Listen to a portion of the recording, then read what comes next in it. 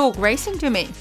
Very happy to have you here with me once again. Naomi Tucker, your host as usual, fresh off the plane from Florida. Well, not completely fresh off it. It was a bit of a challenge getting home, actually. A couple of cancelled flights, but we made it. We're back in the mid-Atlantic region.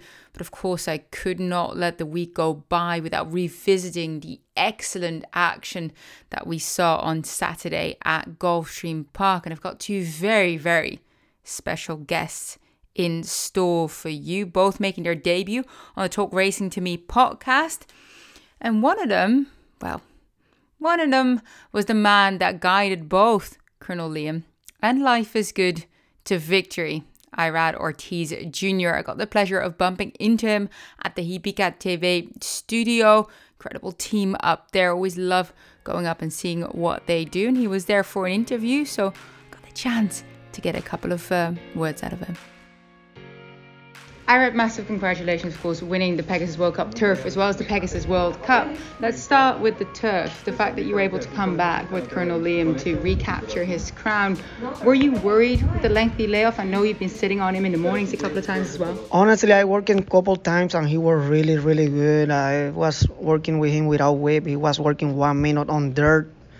He's a good work on dirt. He worked good in the morning on the dirt, but he was working really good. I feel like he's doing really good, and I know the trainer can do it. He can come from a layoff and bring it ready. So I just stay positive on him, and he come back like he left. So I was so happy, Talk me through the race, your position and when you broke and kind of throughout. Well, honestly, he broke good. He broke sharp. We expect, but he put me in a great position. I just by my time. I was saving ground, and I wait my time to go. When I just dropped the hands, he just started moving really, really good. And when we turned for home, I started asking a little more aggressive, and he responded well, like he always does. And when you came back into the winner's circle, and you did the interview with NBC, and you were emotional, it meant something. What was kind of going through your mind? Well, it was a tough month, honestly. The way that things happens, got a accident on the gate. Doctor told me 6 weeks, 4 to 6 weeks. It's only one doctor told me I can make it after I see two doctors, and it was just it was emotional because for a second I thought I never can make it. I can ride the race, so I was getting prepared before I head to the meet for that race, and get a news like that, hit you. People like us that we love what we do, and just means a lot. It means a lot, and thanks the doctor. He always stay positive. He believe in me, and we make it. Thanks God. Well, certainly when you have good horses like Colonel Liam, and of course we'll talk about Life is Good, did that help you, motivate you, wanting to come back? Of course. You don't find those kind every single day, so they are special horses. You want to sit on it. I just want to be out there on top of them, and if I'm not, I will try with any horse. But that's what we're looking for. We love what we do. We love to win some good horses, and they are really good. So I'm just blessed and grateful. Oh, and of course the other victory was Life is Good. Absolutely outwardly performance, like incredible. Was the game plan to always try and get to the front? And of course we knew that Nick Sko would have some speed. Did you expect that he wasn't going to be there? Honestly, I expect a match race. Honestly, I was expecting, on my mind. But my horse just was fast going to the first turn, man. I know he's fast, but I thought the horse got a little more speed. When we break, I see another horse ahead of him. I say, man, I'm gonna go ahead. I break quiet to see what was going on going to the first turn. But as soon as I see that, I just ask my horse, and he respond fast. He respond in 2 jumps. He just make the lead, and he opened up 3, 4 like nothing. Without, I just was sitting on it. Yeah. Well, and quick, obviously, final words. You went outwards in the backstretch. Why did you move out? Honestly, I was. That was what I want to do. Honestly, I feel like I'm going comfortable. I'm going a little fast, but comfortable. So I don't want nobody outside of me pressing me and move me before I want to. So I just decide to go out in the backside. We don't lose any ground going straight. So I just decide to get out, and if somebody want to move earlier, go in, and then I just move whenever I want to.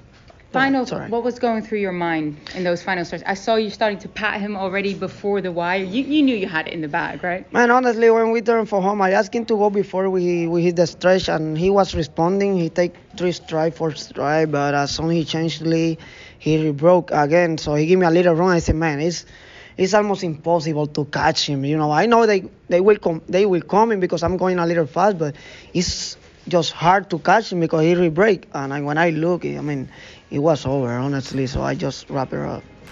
Would you say he's the best horse you've ever sat on? On dirt, definitely.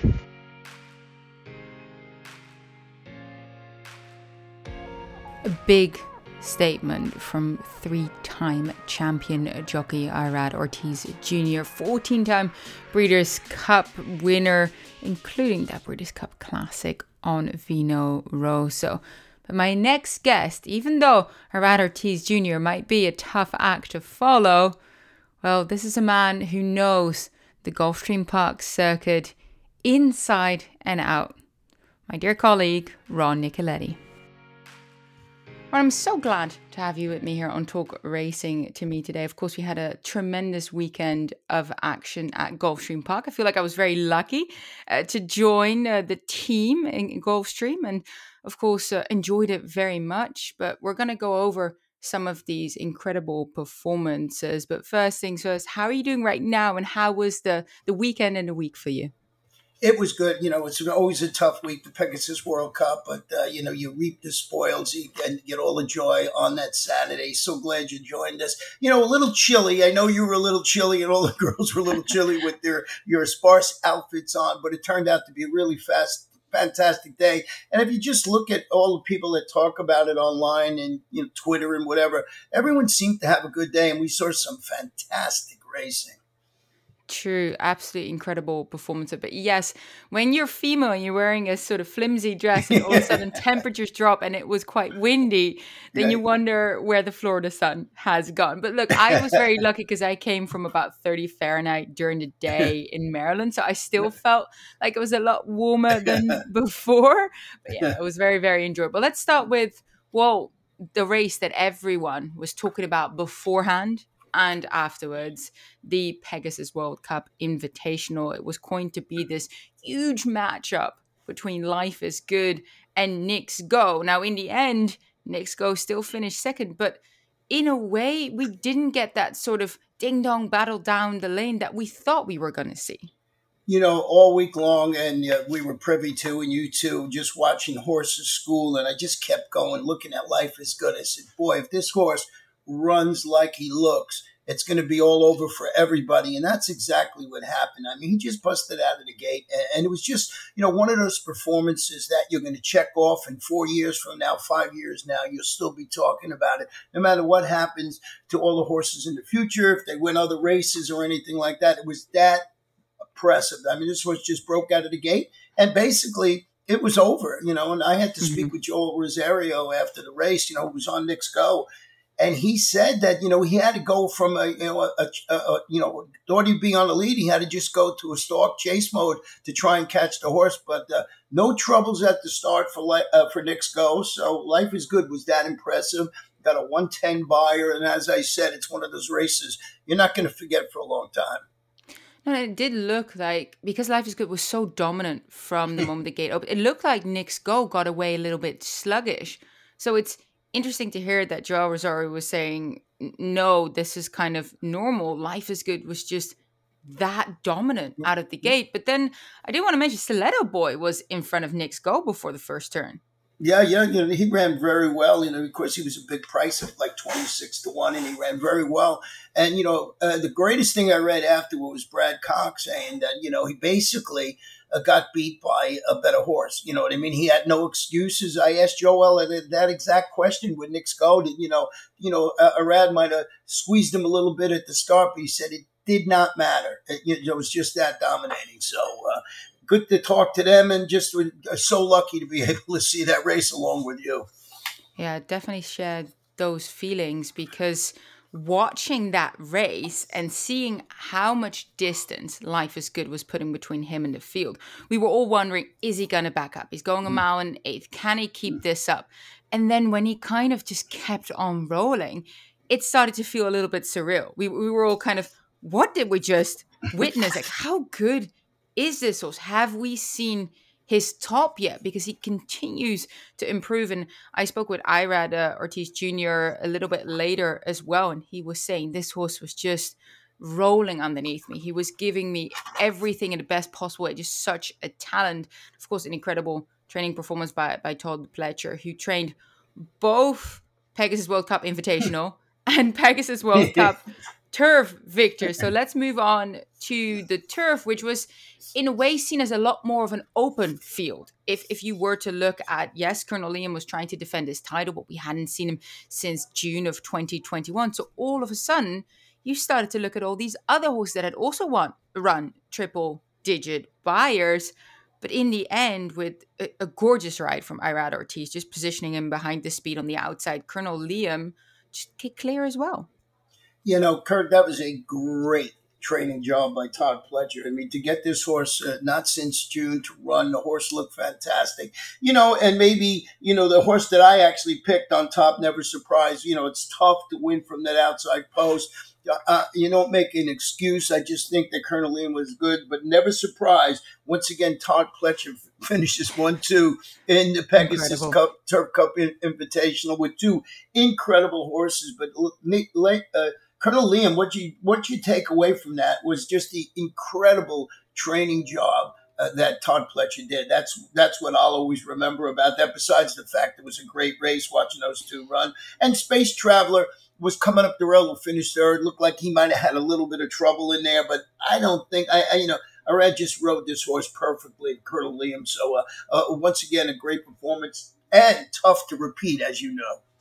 Very, very tough. I think you've hit the nail on the head here, saying that this was an out-and-out top training performance from Todd Pletcher, being able to have a horse that's not seen the range track for so long to peak in a tough field on the day without a prep race is, I don't even know how he did it. Now, I did know that Irad Ortiz Jr. was very, very high on Colonel Liam coming in. He'd been sitting on him in the morning and was saying that he was doing very, very well, but well enough to win in a field that is competitive. It seemed, quite evenly matched because there were horses coming in with race fitness. There were horses coming in with good buyer speed figures that, technically speaking on paper, you think could best Colonel Liam. Well, not the case at all. And indeed, you mentioned the exacta for Todd Pletcher with Never Surprised, and indeed Space Travel, a little bit unlucky. I think he was lacking some room about the 7/8 pole as well. Of course, European rider Jamie Spencer came over for that. But I think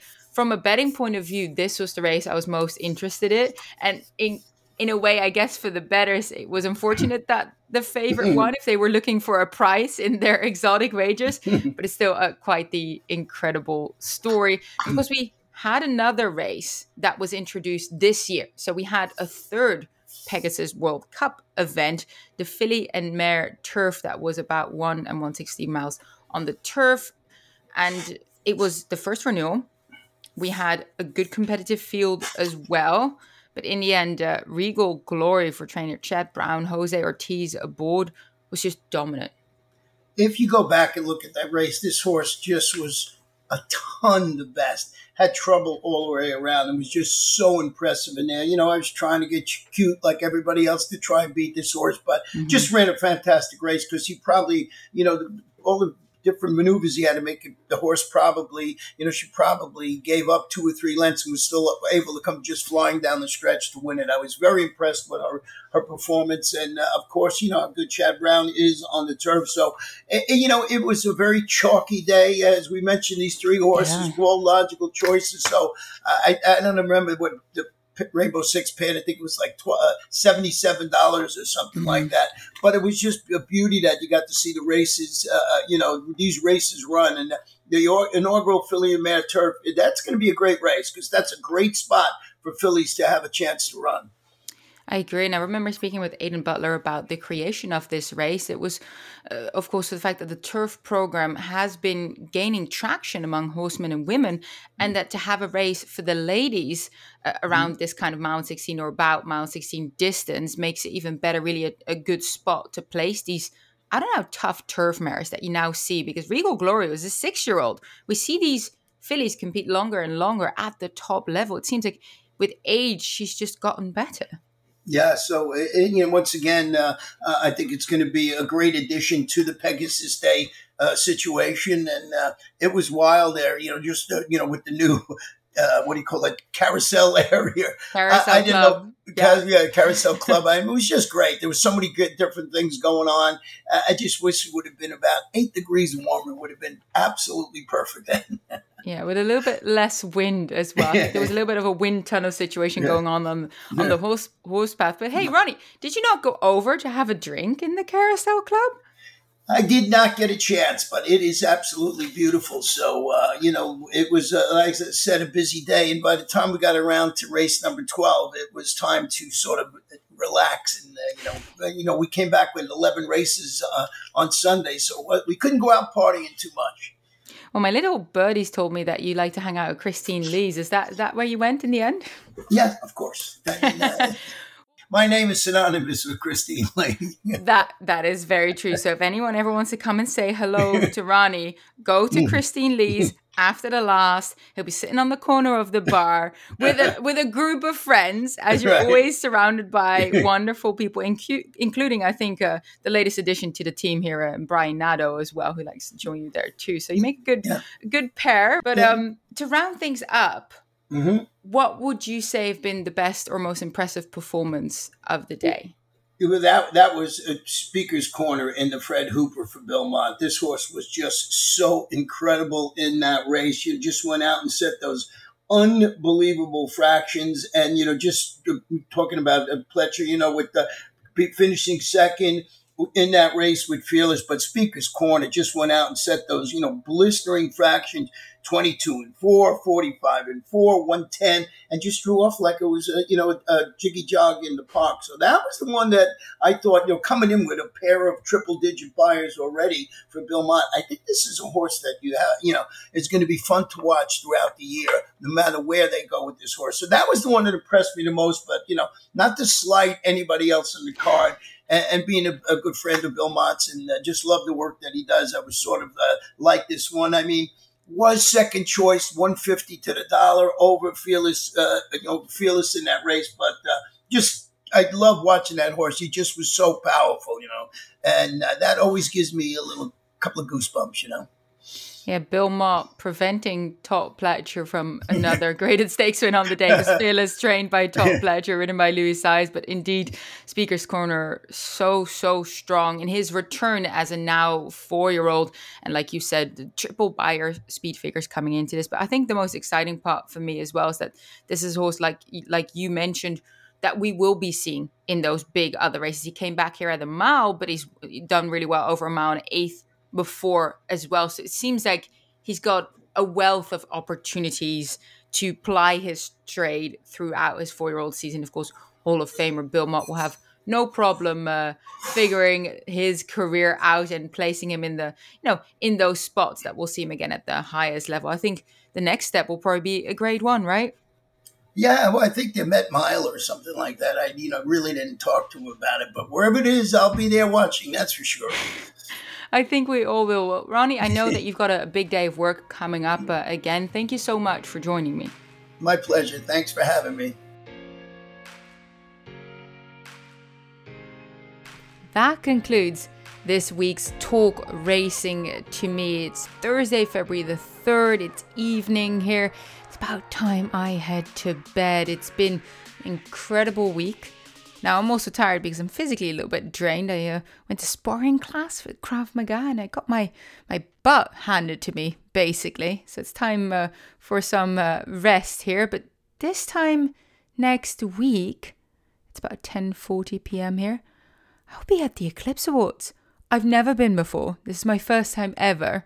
I can't believe that I'll be joining Peter Thomas Fornatel and fingers crossed maybe Matt Taylor's off at the races to pick up our multimedia Eclipse Award.